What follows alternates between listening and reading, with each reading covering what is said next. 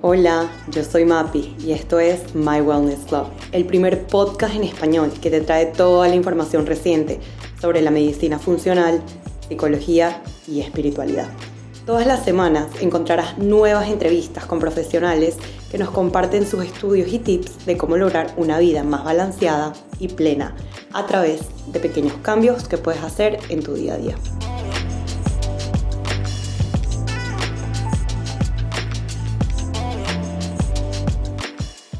Bienvenidos a otro episodio de My Wellness Club. Hoy tenemos con nosotros nuevamente a la doctora Francesca Fortique. Ustedes escucharon el primer episodio con ella y como quedó tanto por hablar y por seguir descubriendo sobre el tema de suplementación, hoy tenemos a Fran de nuevo acá con nosotros en el estudio finalmente de My Wellness Club. ¿Cómo estás, Franchi? Súper. ¿Cómo estás tú? Feliz de estar aquí. Bien. El día de hoy, vamos a hablar un poco más sobre el tema de suplementación para mejorar tu rendimiento físico.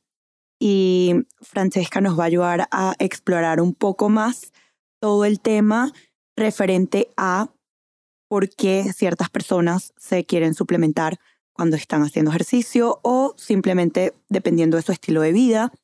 Y yo creo que es importante que aprendamos a diferenciar, que logremos diferenciar en qué momentos necesitamos suplementarnos. Entonces, Francesca, que es la experta, nos va a ayudar a explorar un poco más todo sobre esto. Y bueno, para abrir un poco acá la entrevista, Fran, la primera pregunta sería, ¿verdad? Cuando hablamos de suplementación, ¿qué es exactamente la suplementación? Ciertas personas quieren suplementarse para mejorar el rendimiento físico. Entonces, a nivel de nutrición, podemos obtener nutrientes a través de los alimentos y por otra parte, podemos obtener también nutrientes y diferentes moléculas a través de suplementos, que es básicamente una manera como exógena de transportar esa molécula que quieres dar. Puede ser un mineral, una vitamina, un compuesto de alguna planta, algo así, y lo haces usualmente a través de una cápsula, un polvo, un líquido, y eso va a ir, como dice el mismo nombre, suplementar, como apoyar el efecto de tu nutrición base. Hoy en día, la verdad es que la mayoría de las personas tratan de suplementarse, ya que la alimentación como tal ya no aporta la misma cantidad de nutrientes que lo hacía antes, por diferentes motivos, por el tipo de agricultura que hay hoy en día, también por el tema de cambios ambientales, que hay mucho más dióxido de carbono. Entonces las verduras literal y los vegetales, frutas, absorben o retienen menos nutrientes.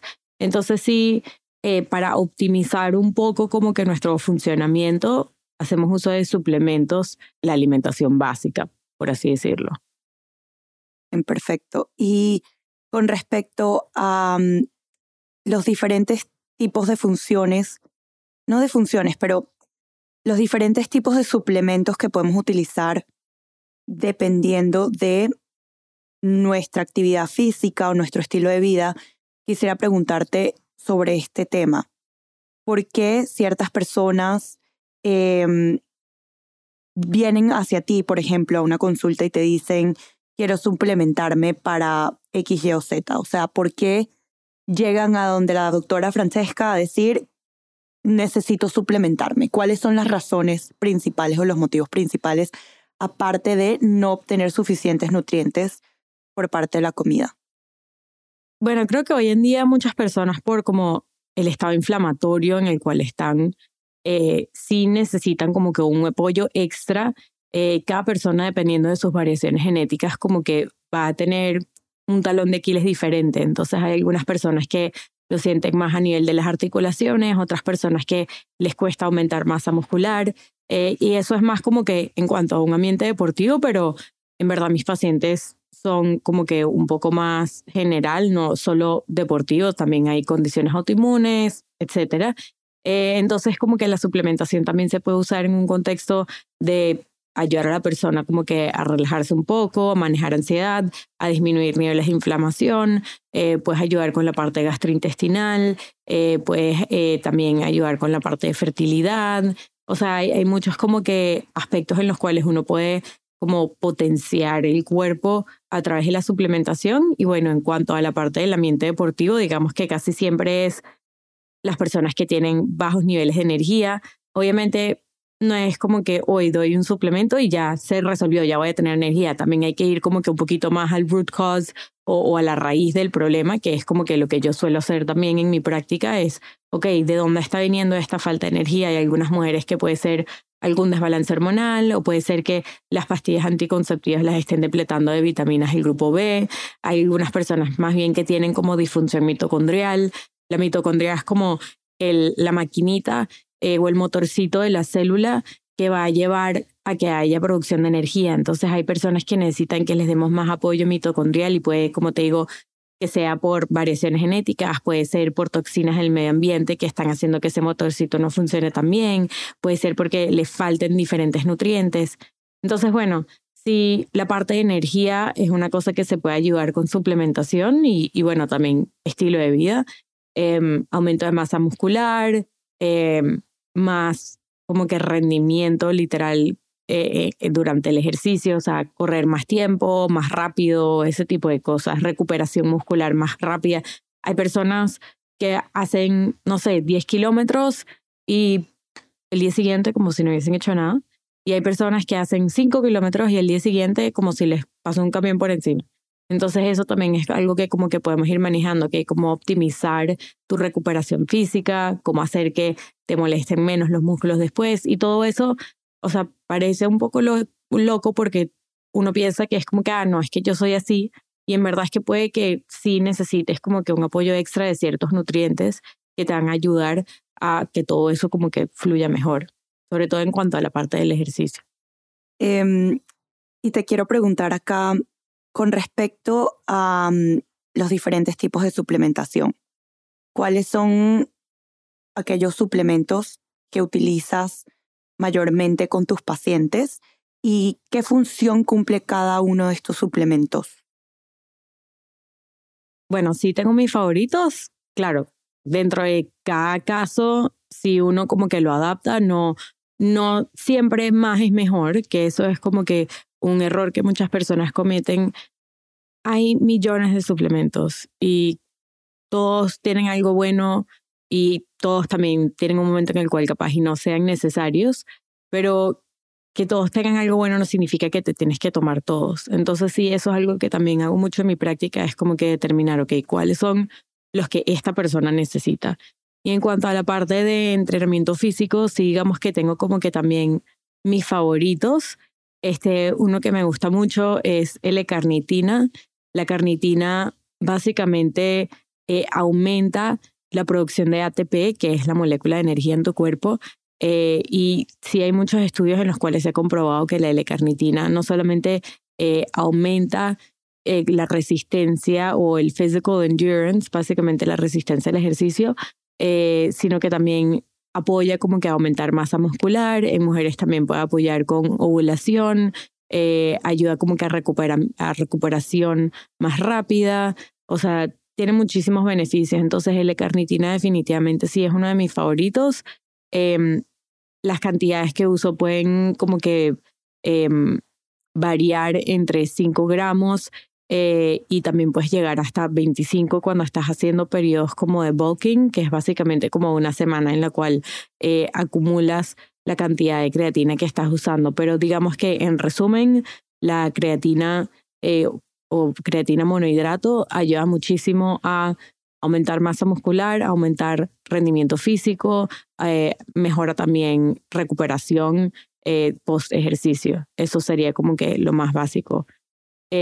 Otra cosa que también uso mucho es una persona no va a poder tener rendimiento físico si está cansado todo el tiempo. Entonces, muchas personas, como estaba comentando antes, tienen deficiencias de nutrientes y específicamente vitaminas del grupo B. Siento que son muy esenciales para la parte del rendimiento físico. Hay varios complejos diferentes, también dependiendo de qué vitamina más tenga, puede ser un complejo B específico para la parte de energía, un complejo B específico para la parte de estrés, un complejo B específico para la parte de fertilidad. Pero bueno, el que yo uso en rendimiento físico es uno como que un poco más general, porque como te digo, esas vitaminas son esenciales como que en muchos procesos en el cuerpo y a largo plazo sí te va a ayudar como que a mejorar el rendimiento. Otro suplemento que también me gusta usar es CLA, que es ácido linoleico conjugado. El ácido linoleico conjugado es básicamente un nutriente esencial, lo cual significa, cuando hablamos de elementos esenciales, son cosas que tu cuerpo no puede producir. Entonces este CLA básicamente se produce en animales que comen pasto. El ácido linoleico viene de compuestos vegetales como aceite de girasol, puede venir de la grama. Por eso todas las carnes que son grass-fed o de pastoreo son mejores porque son más altos en este ácido linoleico conjugado. Y el beneficio de eso en términos de ejercicio es que sí hay estudios que han comprobado que ayuda como que a perder masa grasa y te ayuda a mantener la masa muscular y en algunos casos hasta aumentar un poco la masa muscular. Puede ayudar también a resistencia a la insulina. Tiene muchos beneficios y eso ya es como que más direccionado hacia las personas que están haciendo ejercicio, que tienen como meta también como que modificar un poco el porcentaje de masa grasa en el cuerpo. O sea, que están buscando perder grasa corporal y aumentar su masa muscular. Sí, siempre digo que es muy difícil como que enfocarse en las dos cosas al mismo tiempo. Okay. Como que aumentar masa muscular disminuyendo masa grasa es lo que todo el mundo quiere. O sea, como que todos queremos estar lean, fit, sí, pero en verdad como que aumentar masa muscular significativamente sí también comprende como que un proceso en el cual necesitas tener una ingesta calórica más elevada. Entonces casi siempre, como para aumentar masa muscular de manera significativa, tiene que ir como que de la mano con un poco de un aumento calórico que lleva también a un aumento de masa grasa, que luego tú eso, como ya tienes la masa muscular que quieres, pero bueno, sí, el ácido y como que apoya también a que haya mayor disminución de masa grasa. No, como dije antes, no es como una magia, pues. Entonces sí apoya, pero eso. Otro suplemento que también uso, hablamos de creatina, hablamos de B-complex, hablamos de ácido linoleico conjugado. Uso mucho carnitina, de cómo funciona la creatina, porque la creatina va a aumentar más la producción de ATP directamente. La carnitina ayuda más a la parte muscular y se ha asociado mucho con, sobre todo, la parte cardiovascular. Entonces se usa mucho en personas que tienen condiciones cardiovasculares, como que para ayudar el corazón, sobre todo el músculo del corazón, es una de las partes del cuerpo donde hay mayor concentración de mitocondrias. Carnitina ayuda muchísimo con toda la parte de aumentar rendimiento físico, cardiovascular sobre todo, y también la recuperación en cuanto a ejercicio cardiovascular, ayuda muchísimo a la parte de la energía. Entonces, bueno, sí, carnitina también ayuda muchísimo con la parte de la concentración. Tiene muchos beneficios y se usa en muchos como que aspectos diferentes, no solamente en ejercicio, pero sí ayuda muchísimo sobre todo a la parte de quemar grasas. Entonces, sobre todo personas que también están haciendo ejercicio en ayuno, la L-carnitina ayuda muchísimo como que a mantener un buen rendimiento físico sin como que tener que consumir algún tipo de alimento en el momento. La L-carnitina, por ejemplo, yo ayuno, ¿verdad? Yo hago intermittent fasting, no todos los días, pero lo estoy haciendo 3 veces a la semana, por lo menos. Okay. Y cuando hago ayuno intermitente y hago ejercicio en la mañana, si tomara la L-carnitina, por ejemplo, ¿eso rompe el ayuno o lo tomo con mi primera comida? ¿Cómo incluyes estas suplementaciones, por ejemplo, la L-carnitina para las personas que están haciendo ayuno intermitente? Sí, la L-carnitina depende de qué tipo de ayuno uno quiere hacer. O sea, el ayuno de verdad en el cual sea hace autofagia y tienes como que la mayor cantidad de beneficios a nivel inmunológico, en teoría no deberías estar tomando ningún suplemento porque sí va a sacar a tu cuerpo como que de ese estado de hambre parejo, que es básicamente lo que va a activar a tu cuerpo a decirle, ok, necesito como que ayudarte a que tú no te mueras de hambre, básicamente. Entonces el fasting, al igual que el agua fría, al igual que terapias de ozono, son prácticas en las cuales tú pones a tu cuerpo bajo estrés y tu cuerpo en respuesta a eso va a causar un efecto beneficioso. Entonces, en verdad, con el fasting, para poder tener el beneficio del fasting total, en verdad uno debería estar tomando agua o té verde y ya. Hay personas que dicen café sí, café no. El café, en teoría, no rompe el ayuno en cuanto a la parte calórica ni energética, pero sí como que causa un efecto metabólico en tu cuerpo en el cual tu cuerpo empieza como que a activarse, entonces ya no es lo mismo que como que un ayuno total. Yo cuando sí recomiendo ayuno total es agua con sal para mantenerse hidratado, sobre todo sal celta, y en algunos casos el té verde para como que ayudar a dar un poco más de energía.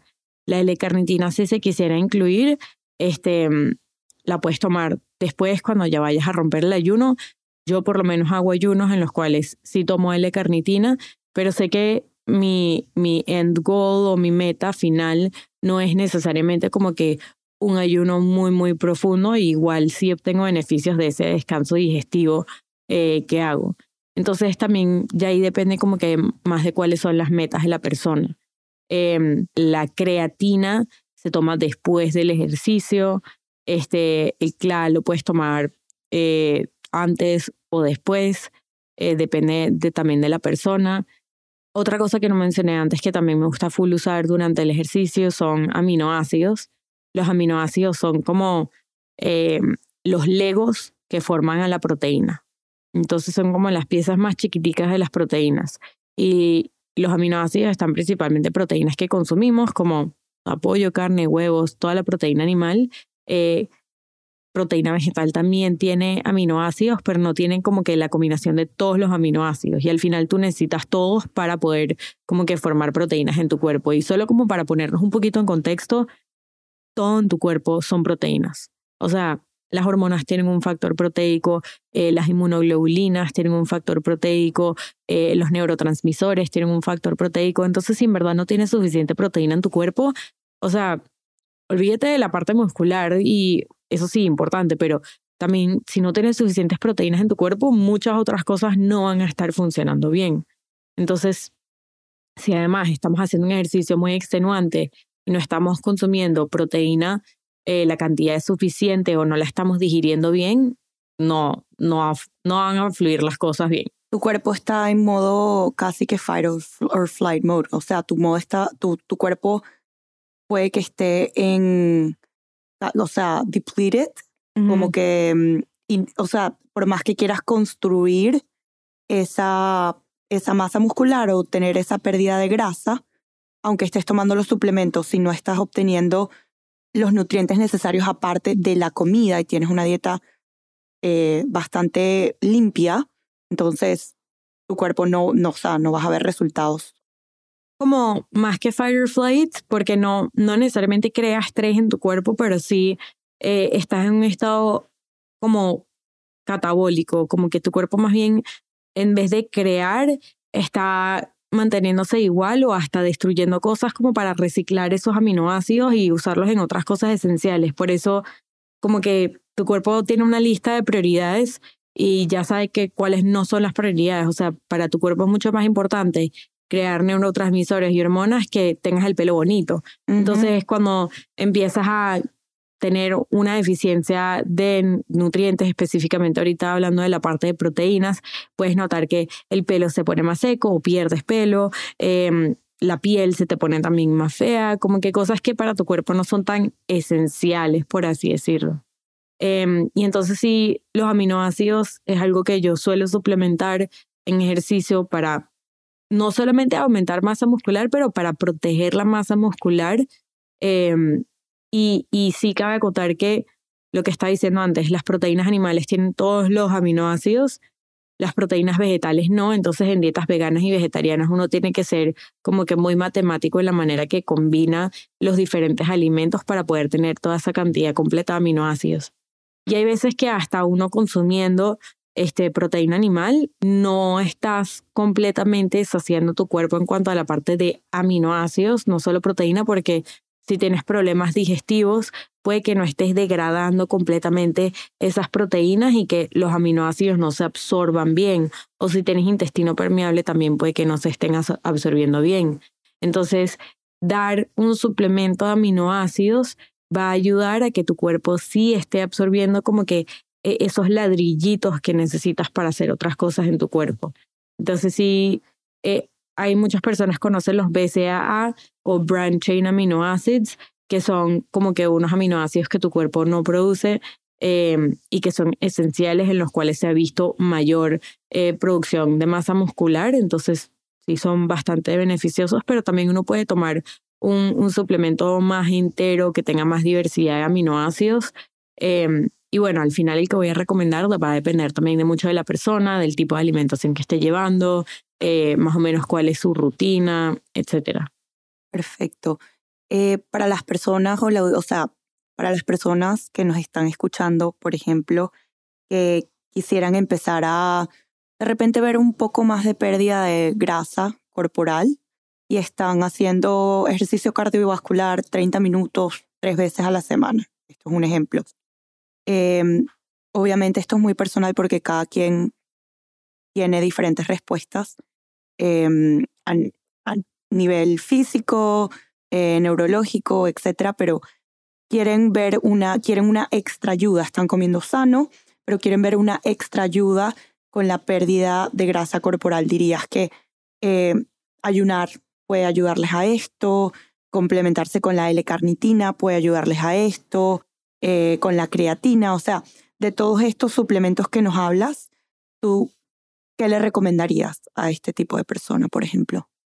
O sea, exactamente lo que dijiste, como que siempre va a ser muy individual, pero como que en un caso general en el cual se quiera perder peso, tiene que haber una restricción calórica y eso puede ser de todos los nutrientes, o sea, puedes como que simplemente reducir porciones y comer todos, o también puedes como que hacer diferentes tipos de intervenciones, como puede ser una dieta cetogénica o como puede ser una dieta baja en carbohidratos.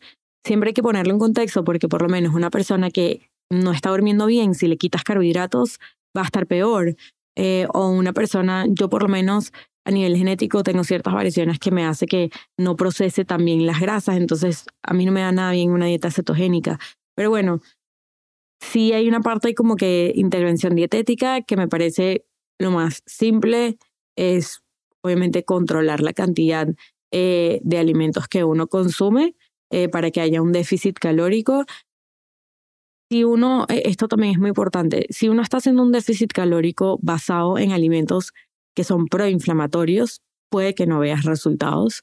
O si estás consumiendo simplemente comida chatarra, me comí, 100 calorías de una Oreo no es lo mismo que 100 calorías de un brócoli, porque también todos los nutrientes que tiene ese brócoli va a hacer que la maquinaria de tu cuerpo funcione mejor.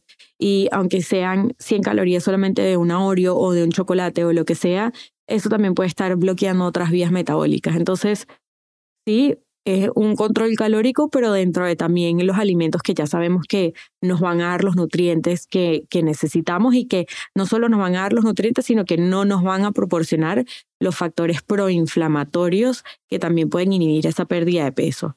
Y por otra parte, en cuanto a la parte de suplementación, lo que sí me gusta usar mucho en pérdida de peso, hay muchas cosas diferentes, pero la L-carnitina me parece súper ayuda, el CLA o ácido linoleico conjugado también me parece de mucha ayuda. Digamos que eso serían como que lo más básicos. Hay algunas personas que también usan como extractos de té verde, aunque a mí esos me dan como que un poquito más de miedo, no, porque hay muchas personas que les afectan mucho el sueño. Entonces hay que también tomar en consideración qué tan delicada sea la persona en cuanto a eso. Otra cosa que también puede ayudar mucho con pérdida de masa grasa es entender si capaz hay algún otro factor en tu cuerpo que te esté como que bloqueando. Puede haber intoxicación por metales pesados, pueden haber desbalances en la microbiota que también estén bloqueando un poco esa pérdida de masa grasa o sensibilidades alimentarias. Hay veces que por estar consumiendo alimentos a los cuales uno tiene sensibilidad alimentaria, también estás como que bloqueando un poco esa pérdida de peso. Entonces, bueno, hay que tomar en cuenta todos esos factores. En cuanto a suplementación, el CLA, la L-carnitina ayudan mucho. Luego hay otros que también podrían ayudar, pero ya son un poco más específicos. Y en cuanto a la parte de alimentación, sí, pues una restricción calórica. Perfecto. Y, por ejemplo, a las personas que no están buscando pérdida de peso, sino simplemente tonificar, no estoy hablando de aumento de masa muscular, sino simplemente tonificar, porque tengo una audiencia grande femenina que siempre me están preguntando cómo puedo tonificar más y yo no soy la experta con respecto a suplementación. Entonces, para una persona que está en su peso ideal, hablando dentro de las medidas del IBM, o sea, de el Body Fat Index, que uno dice, ok, esto es un peso sano, no tienen alta cantidad de grasa, tienen un porcentaje de grasa moderado en el cuerpo o bajo, pero están buscando tonificar. ¿Qué suplementos les irían bien? Aminoácidos súper. También depende del estilo de vida que lleve la persona, asegurarse que tengan suficiente proteína. O sea, aquí vuelvo también al concepto anterior que hablamos en cuanto a suplemento general, que más no es mejor. O sea, tampoco nos queremos pasar de la cantidad de proteína porque eso también puede tener como un impacto a nivel renal. Pero sí, digamos que dependiendo de la estatura y el peso de la persona, sí se puede hacer un cálculo como estimado de la cantidad proteica que necesita la persona, si nos ponemos más específicos. Pero en general diría tratar de asegurar alguna fuente de proteína en todas las comidas, suplementar con aminoácidos, así sea completos o solamente los BCAA, y también en este caso la creatina ayuda muchísimo como que con la formación de masa muscular. Perfecto. Y cuando estábamos hablando de la parte del ayuno, porque eso pues siento yo que cuando uno restringe calorías, el ayuno intermitente ayuda bastante porque estás acortando las horas, la ventana que tienes para comer. Entonces, cuando hablamos de ayuno, y quisiera retomar un poco ese tema porque también es algo que me preguntan bastante, y que yo tengo muchas dudas también sobre el ayuno, pero cuando hablamos del ayuno intermitente con el ejercicio específicamente, ¿qué tipo de ayuno intermitente se ve más beneficioso cuando estás buscando pérdida de grasa corporal, por ejemplo? En cuanto a la parte del ayuno, digamos que bueno, uno puede empezar a ayunar en la mañana o en la noche, o sea, cortar las horas saltando la cena, saltando el desayuno. A veces uno hace solamente una comida. Creo que lo importante en cada persona es entender de acuerdo a su estilo de vida, a su horario, a su schedule, básicamente, cuál es el momento que le conviene más. Y en cuanto al ejercicio, a mí sí me gusta mucho hacer ejercicio en ayuno porque también eso estimula la parte de hormona de crecimiento, que no solamente va a ayudar con la parte de aumentar masa muscular, sino que también ayuda con resistencia a insulina, control de glucosa en sangre, y eso al final siempre va a ayudar también con pérdida de peso. Entonces, siempre hay que ponerlo en contexto con la persona, porque una persona que esté comiendo muchas harinas, mucho azúcar, que no tenga como que una buena flexibilidad metabólica, sino que más bien esté dependiendo mucho de los carbohidratos, si los pones a hacer ejercicio en ayuno, probablemente se van a sentir súper mal, se van a marear, no les va a ir bien. Entonces, siempre el momento en el cual hagas el ayuno va a venir determinado de el tipo de alimentación que estés haciendo. Entonces, me parece que el primer paso siempre va a ser, ok, vamos a regular los niveles de glucosa en sangre en esta persona en caso de que no estén regulados. Vamos a asegurarnos de que su cuerpo sepa usar la grasa, porque al final, cuando estás haciendo ayuno, tu cuerpo está como que running on fat. O sea, él está usando la grasa para poder funcionar. Y si tu cuerpo nunca ha usado grasa, es como montarlo en una bicicleta a un niñito que nunca se ha montado en una bicicleta. O sea, va a caer. O sea, no va a funcionar. Entonces sí, es como, ok, fasting, sí, vamos a asegurarnos que la persona pueda usar grasa antes de mandarlo a hacer ejercicio y también me parece que siempre es algo muy progresivo, pero de verdad que de todos mis pacientes diría que el 98% cuando ya están adaptados a nivel metabólico y empiezan a hacer ejercicio en ayuno, casi nunca hay una vuelta atrás. Es como que si tienes que volver a hacer ejercicio en un momento en el cual no estés en ayuno, es más por conveniencia de tu horario o de rutina, si tienes niños o algo así, pero en general uno siempre se va a sentir mejor haciendo ejercicio en ayuno si tu cuerpo ya está listo, pues. Y como, por ejemplo, porque esto mi mamá siempre que te vas a desmayar si no comes antes de ir a hacer ejercicio, yo no entiendo cómo haces y tal. Y ella no está acostumbrada a hacer ejercicio sin comerse algo, ¿no? Porque siento que todo el tema de ayuno intermitente y todo se ha descubierto mucho más en los últimos años. Sí. Y yo creo que también pues cada quien tiene algo que le funciona a ellos. Pero yo empecé a hacer ejercicio haciendo ayuno intermitente hace ya 3 años, en la pandemia, en marzo 2020, en 2020, yo que 2023, estamos en 2023. Y me di cuenta de algo. Cuando yo empecé a hacer el ayuno hace 3 años atrás y me puse a hacer ejercicios y sentía como un ardor en la boca del estómago, que no sé verdaderamente a qué venía. Y luego progresivamente empecé a sentirme súper bien cada vez que hacía el ejercicio en ayuno y ahorita no puedo comer antes de hacer ejercicio. O sea, simplemente no puedo. Yo tampoco. Como que yo era las personas y esto es algo que me encanta que lo hayas como que mencionado porque la mayoría de mis pacientes cuando vienen en la primera consulta es, no, yo nunca voy a poder hacer ejercicio en ayuno. Tipo, yo me levanto y ya estoy pensando en la comida. Yo me voy a acostar ya pensando en la comida. Y es completamente válido porque es básicamente como la mayoría de nosotros crecimos. Hay personas que no tenían esa costumbre, pero digamos que la mayoría es eso. Tu mamá te dice, tienes que comer antes de irte al colegio. Entonces, claro, uno ya grande, esa sigue siendo la costumbre. Pero no necesariamente es algo correcto. Para niños, para mujeres embarazadas, para personas mayores, sí, es conveniente como que hacer un desayuno.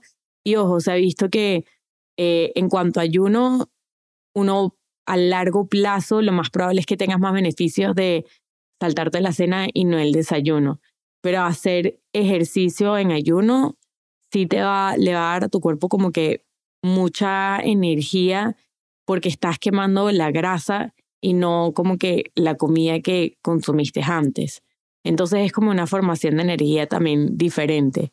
Y en cuanto a la parte de qué puede uno experimentar cuando empiezas a hacer ejercicio en ayuno, es muy variable y por eso, como dije antes, es muy importante también hacerlo de manera progresiva, porque por lo menos a ti te dio un poco de acidez, porque claro, cuando uno hace ejercicio produces más ácidos gástricos, entonces eso lo puedes sentir más. Yo por lo menos nunca sentí acidez, pero sí había momentos que me sentía un poco más cansada, entonces yo me tomaba la L-carnitina antes. Ya por lo menos no es algo en lo cual no dependo, pero sí también en mujeres es muy importante tomar en cuenta en qué momento de tu periodo menstrual estés. Por lo menos si estás ovulando, es ideal que hagas menos horas de ayuno, porque literalmente tu cuerpo está preparando tu útero para que tenga un bebé. Entonces, aunque no lo quieras, igual tu cuerpo lo está preparando y estás como que gastando más energía. Si aparte te pones a hacer ejercicio en ayuno, bueno, puede ser que te canses un poquito más, sobre todo si no estás completamente adaptado metabólicamente. Hace totalmente sentido. Y con respecto al ayuno y las mujeres en específico, porque varía mucho, ¿no? Para los hombres tienen su funcionamiento hormonal, nosotras tenemos el de nosotras. Sí. ¿Y cuáles son esas diferencias que podemos ver mayormente en términos de ayuno para las mujeres? Como dijiste, el ciclo menstrual. ¿Qué otros factores podemos tener en juego cuando estamos haciendo ayuno mujeres versus hombres? Sí, nuestro cuerpo al final es como si fuese una carretera llena de señales. Y esas señales te la dan diferentes moléculas en el cuerpo. Pueden ser neurotransmisores, pueden ser hormonas, pueden ser inmunoglobulinas. Y como mencioné antes, todas esas moléculas se forman de proteína. Cuando tú haces un ayuno prolongado, sí se ha visto que ese ayuno también puede como que interferir en algunas señalizaciones en la carretera. En mujeres específicamente, sobre todo en la señalización que hay del cerebro a los ovarios de ovular. Entonces, mujeres que están durante su periodo de ovulación, que están haciendo ayunos muy largos, sí pueden tener como que un efecto negativo en cuanto a la calidad y producción de ese óvulo también. Y también sí se ha visto que afecta en cuanto a la señalización de hormonas tiroideas.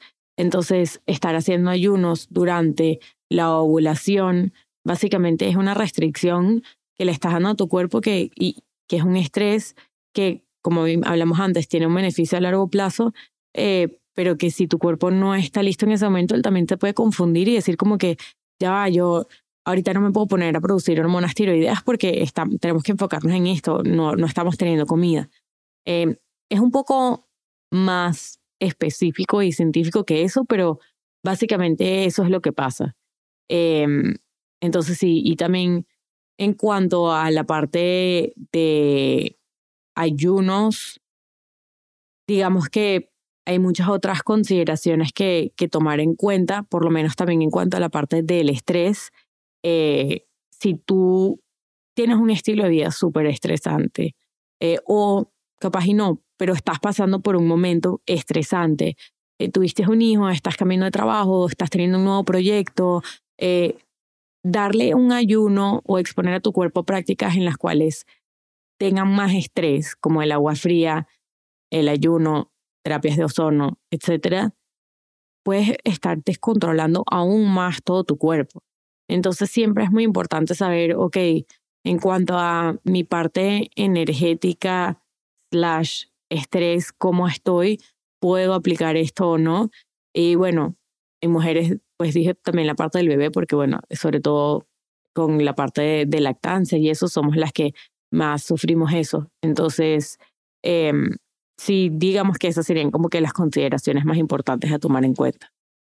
Y con respecto a la cantidad de veces que puedes ayunar, por ejemplo, una semana, a tus pacientes mujeres versus hombres, ¿les pones alguna, limitación o es como pueden ayunar todos los días de la semana, por ejemplo? Depende de cuál sea la meta. Entonces, a mí sí me gusta como que variarlo un poco para poder crear más esa flexibilidad metabólica de la cual estamos hablando antes. No necesariamente uno tiene que mantener ayunos muy prolongados para siempre. Puedes hacer periodos de ayunos más cortos, ayunos medianos, ayunos largos. Y en las mujeres sí, eso lo vamos a combinar dependiendo de su ciclo menstrual. Okay. Eso es lo que más te basas para tus pacientes mujeres, pues, básicamente. Sí, el ciclo menstrual, la parte hormonal es muy clave. Y también el HPA axis, que es básicamente como que el control que hay desde el cerebro a las glándulas suprarrenales para la producción de cortisol, que es la hormona del estrés. Entonces, si eso también hay algo que no se esté dando una señalización correcta en esa carretera por diferentes motivos, tampoco le daría tanta prioridad a la parte del ayuno. Entonces, siempre cuando llega un paciente es como que, ok, dime tú todo lo que tienes y luego eso como que lo vamos organizando y lo vamos dividiendo por fases. Y el ayuno no necesariamente tiene que ser la primera fase. Ok, siempre que hay algo que está de moda o que hay algo que uno se sabe que es bueno, la mayoría de las personas quieren aplicarlo, incluyéndome a mí misma. O sea, cada vez que escucho de un nuevo suplemento o de una nueva práctica es como que, ok, vamos a hacerlo. Pero sí hay que tener como que ese entendimiento de, ok, esto va a ser bueno para mí, puedo hacerlo todo, es necesario realmente hacerlo todo. Y bueno, el ayuno es una de esas cosas que siempre hay que poner en contexto también con como que el major picture de la persona. Correcto. Me parece muy interesante que digas eso porque también quisiera preguntarte, cuando hablas de crear la flexibilidad metabólica, ¿no? Para los hombres, por ejemplo, que quieren hacer ayuno intermitente, ellos pueden crear, o sea, como ellos no tienen la parte de ciclo menstrual como nosotras, ¿cómo funcionaría para ellos crear esa flexibilidad metabólica a través del ayuno? ¿Les mandas diferentes horas? O sea, la ventana para comer es diferente dependiendo de su meta, ¿o cómo funcionaría para ellos? Cabe acotar que la flexibilidad metabólica no está como que directamente relacionada a la parte hormonal, es más como el ayuno afecta a la parte hormonal. Pero uno, o sea, como mujer y hombre, uno puede crear flexibilidad metabólica de una manera muy similar. Y flexibilidad metabólica simplemente significa que tu cuerpo pueda usar tanto grasa como glucosa de manera intercambiable y libre, que ella no tenga como que una preferencia y ya. Entonces, depende también mucho del estilo de vida que lleve la persona. Si es un hombre que está comiendo muchos alimentos procesados, muchas harinas procesadas, mucho azúcar, tu cuerpo su cuerpo ya va a estar acostumbrado a usar azúcar o glucosa como fuente de energía. Entonces sí es algo que tenemos que hacer más progresivamente. Primero, cambiar la alimentación a que su cuerpo empiece a incluir más nutrientes, sobre todo la parte también de grasas saludables, que reconozca eso como un nutriente y poco a poco ir incorporando ayunos como que de lo más pequeño a ir aumentándolo a lo más grande. Y en personas que ya como que tengan un estilo de vida bastante saludable, eso probablemente sea más fácil porque tu cuerpo ya conoce esa otra manera de usar grasa. Entonces también como otras cosas que entran mucho en juego es la posible resistencia a la insulina que pueda tener la persona. Si tienes resistencia a la insulina te va a costar mucho más hacer ayunos, te vas a sentir peor, mareado. En cambio, si uno toma en cuenta el efecto o el índice glicémico que tienen los alimentos sobre nuestro cuerpo, cómo diferentes alimentos disparan los niveles de azúcar en sangre y uno aprende a comer alrededor de eso para evitar esos picos de glucosa en sangre, también tu cuerpo va a tener menor resistencia a la insulina y una mayor capacidad de poder usar diferentes como sustratos para crear energía, y eso también va a hacer que uno se sienta mejor haciendo ayuno. Y cuando también hablamos de la parte, volviendo un poco a la parte de no suplementación, pero la parte de ejercicio, ¿no? Porque estamos hablando ayuno en ejercicio, suplementación para mejor rendimiento funcional. La parte de hidratación, siento que pues sí es bastante importante y muchas veces no tenemos deficiencia, ¿no? Sentiría yo, ¿no? A veces no tenemos deficiencia de nutrientes, sino es deshidratación. Uh-huh. ¿Cómo nosotros podemos reconocer que cuando estamos bajos de energía a veces es una deshidratación? Sí, eso es clave. A mí me pasa mucho porque hay veces que no estoy en mi casa y es como que quiero tomar agua, pero qué fastidio tener que hacer pipí en un lugar que no es mi casa y como que sí, termino no tomando agua básicamente para no tener que hacer pipí. Y sí es súper común, le pasa a la mayoría de las personas como que algún grado de deshidratación, sobre todo en la parte de ejercicio. Obviamente me parece que tiene una importancia mucho más elevada, sobre todo ejercicio cardiovascular en el cual haya mucha pérdida de fluidos. Y no es solamente la cantidad de agua que uno ingiere, sino también los electrolitos. Los electrolitos son básicamente minerales que van a ayudar a que uno se mantenga también hidratado y que va a ayudar también al funcionamiento del cuerpo. Entonces, también tener una buena cantidad de electrolitos te ayuda a mantenerte más hidratado por más tiempo y ayuda a que básicamente tengas mejor rendimiento físico también. Asegurarse, o sea, para asegurar una buena hidratación, yo diría como unos 8 vasos de agua al día es lo más estándar. Si estás haciendo ejercicio en el cual hay mucha pérdida, puedes agregar entre 1 y 2 vasos más. Luego ya es otro mundo el tema de maratonistas, porque ahí sí necesitas una hidratación como que mucho más personalizada. Pero digamos que de manera general, asegurar 8 vasos de agua al día. Si estás haciendo ejercicio en ayuno, también puedes como que complementar con ciertos minerales. A mí me gusta mucho la sal celta, porque es una sal que no es refinada, entonces tiene muchos más minerales como 80 minerales en comparación con una sal de Himalaya que tiene como 70, una sal de mesa creo que no tiene ni 10, ni 3. Entonces, Wow. es como si vas a ver mucho beneficio también al incluir sal celta en tu agua antes de ejercicio, y eso sí no te saca ayuno. Y es normal que uno empiece a ponerle un poco más de sal a la comida cuando uno inconscientemente, cuando uno se siente deshidratado, porque me di cuenta de esto, estaba en Miami el fin de semana e inconscientemente le ponía más sal a la comida y claro, es muy diferente el clima Nueva York versus Miami y estaba entrenando más al aire libre, entonces sentía que mi cuerpo estaba como más deshidratado, básicamente. Sí, sí.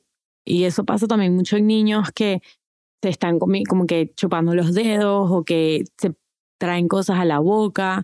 Muchas veces es deficiencia de minerales. Entonces, o sea, no significa que es una fórmula matemática que siempre que uno quiere comer más salado es eso, pero a mí por lo menos yo sí como que un poco más salado de lo estándar, pero bueno, me aseguro que sea una sal de buena calidad, una sal que vaya a apoyar mis niveles de hidratación. Entonces sí. Y con respecto a la parte de, o sea, recomendaste la sal celta. Uh-huh. Estas botellas que venden en las farmacias, en los supermercados que tienen electrolitos, ¿de verdad funcionan o recomiendas un electrolito, o sea, comprar los electrolitos y ponérselos a nuestras botellas de agua? Sí.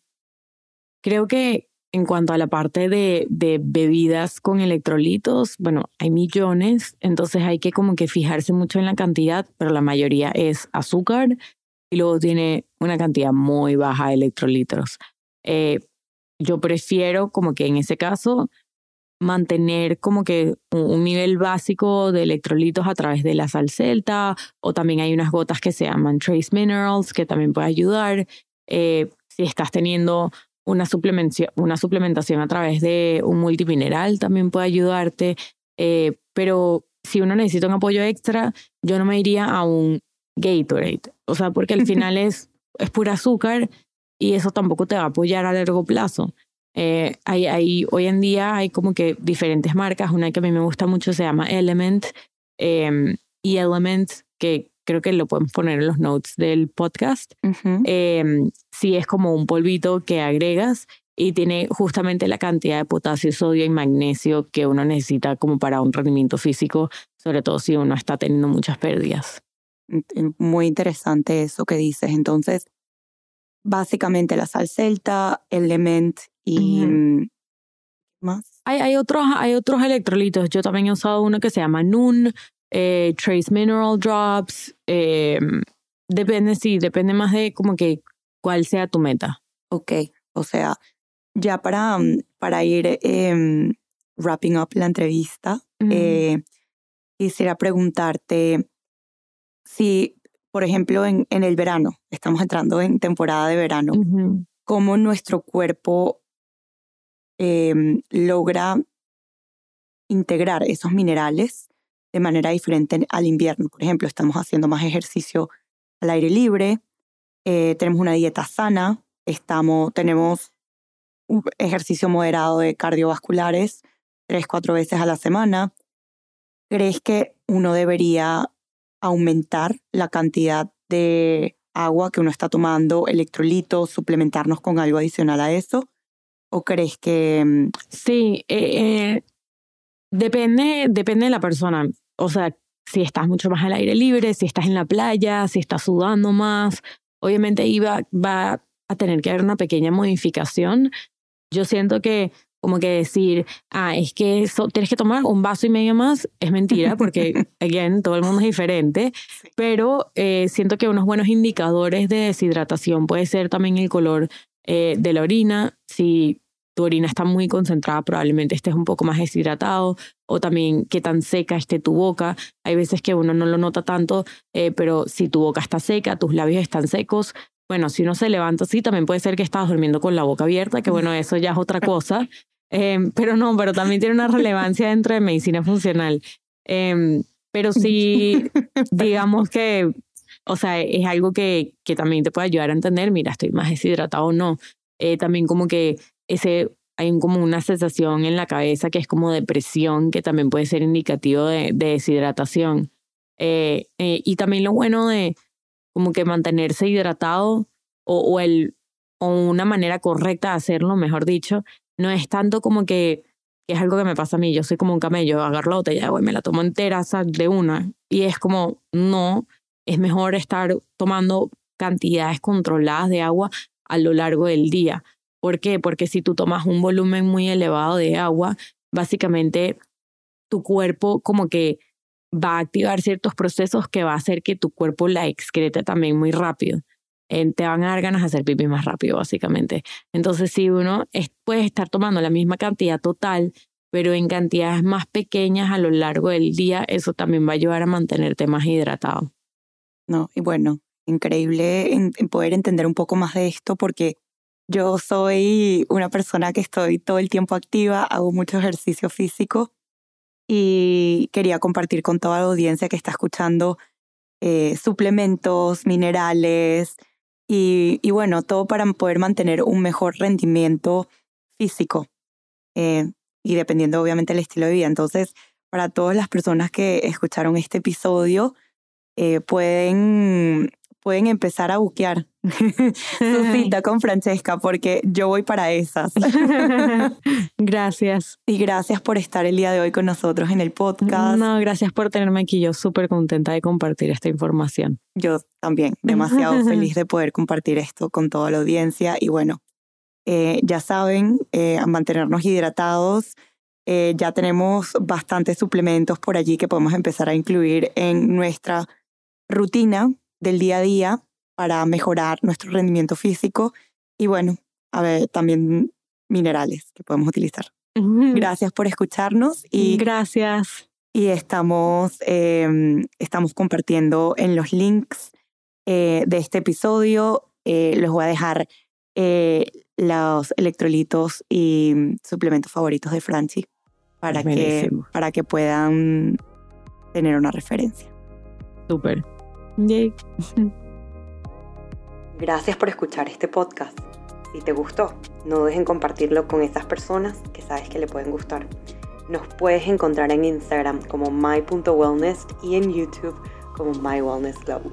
No se pierdan el próximo episodio. Los espero.